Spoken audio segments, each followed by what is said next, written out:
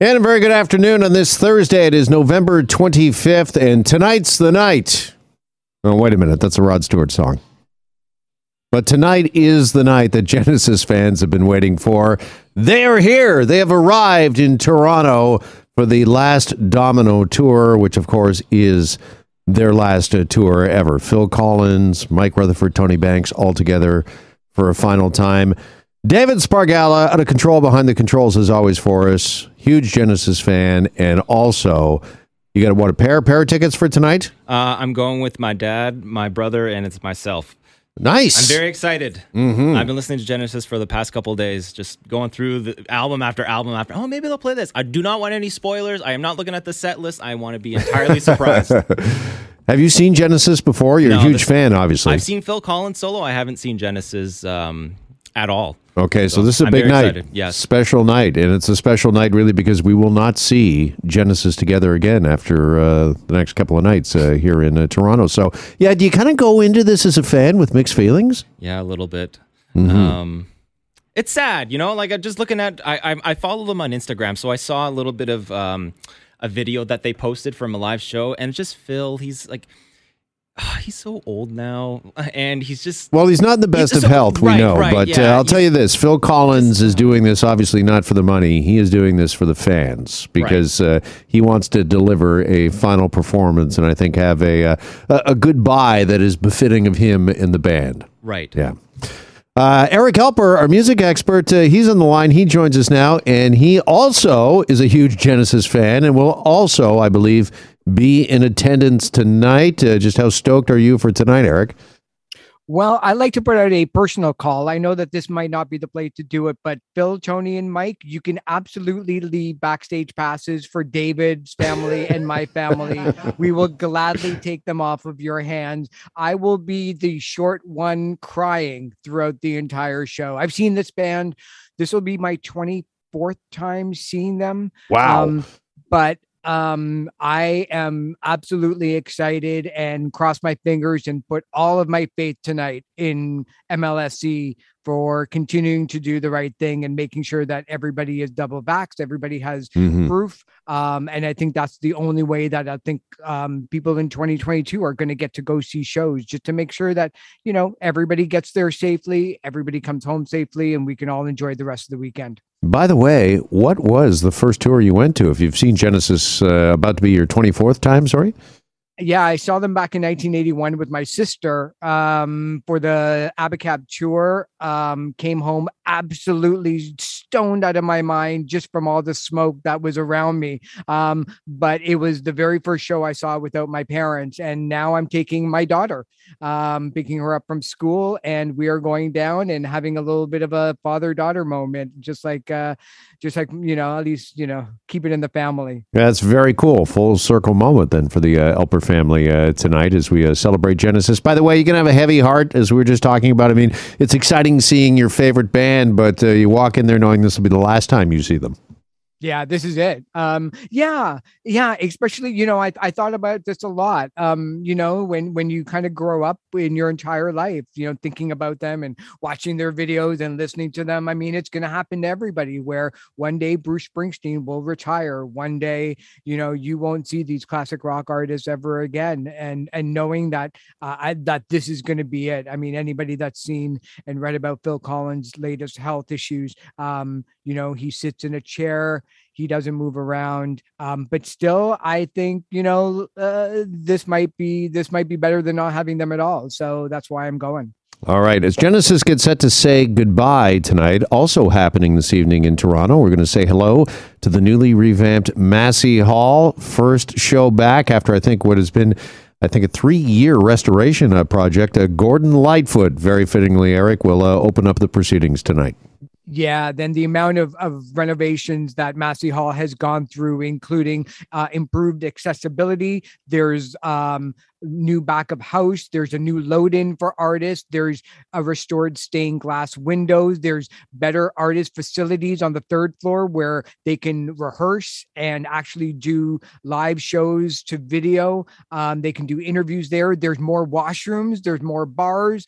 There's comfortable seating. And depending on what show that you want to go to, to, you might even have the option to have general admission tickets now. Yeah, what's going on there? I was reading about that story earlier today, that the floor seating, do the seats, the chairs, they actually go like down into the ground, or they're removable and they can have a GA show?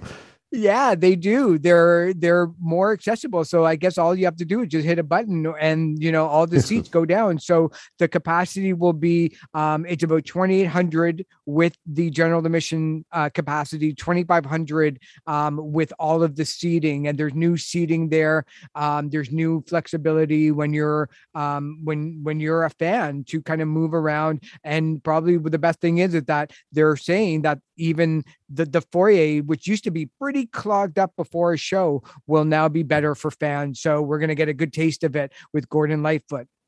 All right, Massey Hall is renowned for its acoustics. It's a historic venue. Where does it rank kind of in the pantheon, if you will, of concert halls, performance centers? And what is it, do you think, about Massey Hall? I would easily put a top 3, and keep in mind, I haven't gone to, concert halls in Italy or in France, which I'm sure are lovely. But I think in North America, it's easily number 1 by far. There's just something about the way that they've used and worked with engineers and the construction crew and people in the music industry, like producers, and other artists, to find that really great sweet spot of building material and height requirements, so that the sound really just bounces off of one another. But definitely when you're an artist and you have Massey Hall on your tour schedule, that's the one that you circle. That's the one that you put a star beside, because most artists know that the history of that place, from Oscar Peterson to the early 1900s and back up to Neil Young to today. It seeps in history that makes artists want to put on just a great all-around performance for the fans. Yeah, it's just crazy, the history of Massey Hall, and it's so nice to have it back starting tonight. I don't live far from Massey Hall, and walking by it the last few years, it's been, kind of tough to, watch it all covered in scaffolding, and, they're busy in there, but it's usually so vibrant, and it's nice to have that vibrancy back in the neighborhood and back in Toronto and back in the Canadian music scene. Also wanted to talk to you this afternoon, Eric, about the Weeknd, because the Weeknd is making some news, because apparently Blinding Lights, great song, huge hit from the Weeknd, is now considered the number 1 song of all time, Eric. Of all time, according to the people over at Billboard. They have revamped their Billboard Hot 100 songs of all time, and this is over 63 years. And for years and years and years, the number 1 song was Chubby Checker's The Twist. And how they do it is they figure out, so if you hit number 1, you get 100 points, and if you hit number 2, 98 and 99 and all the way down.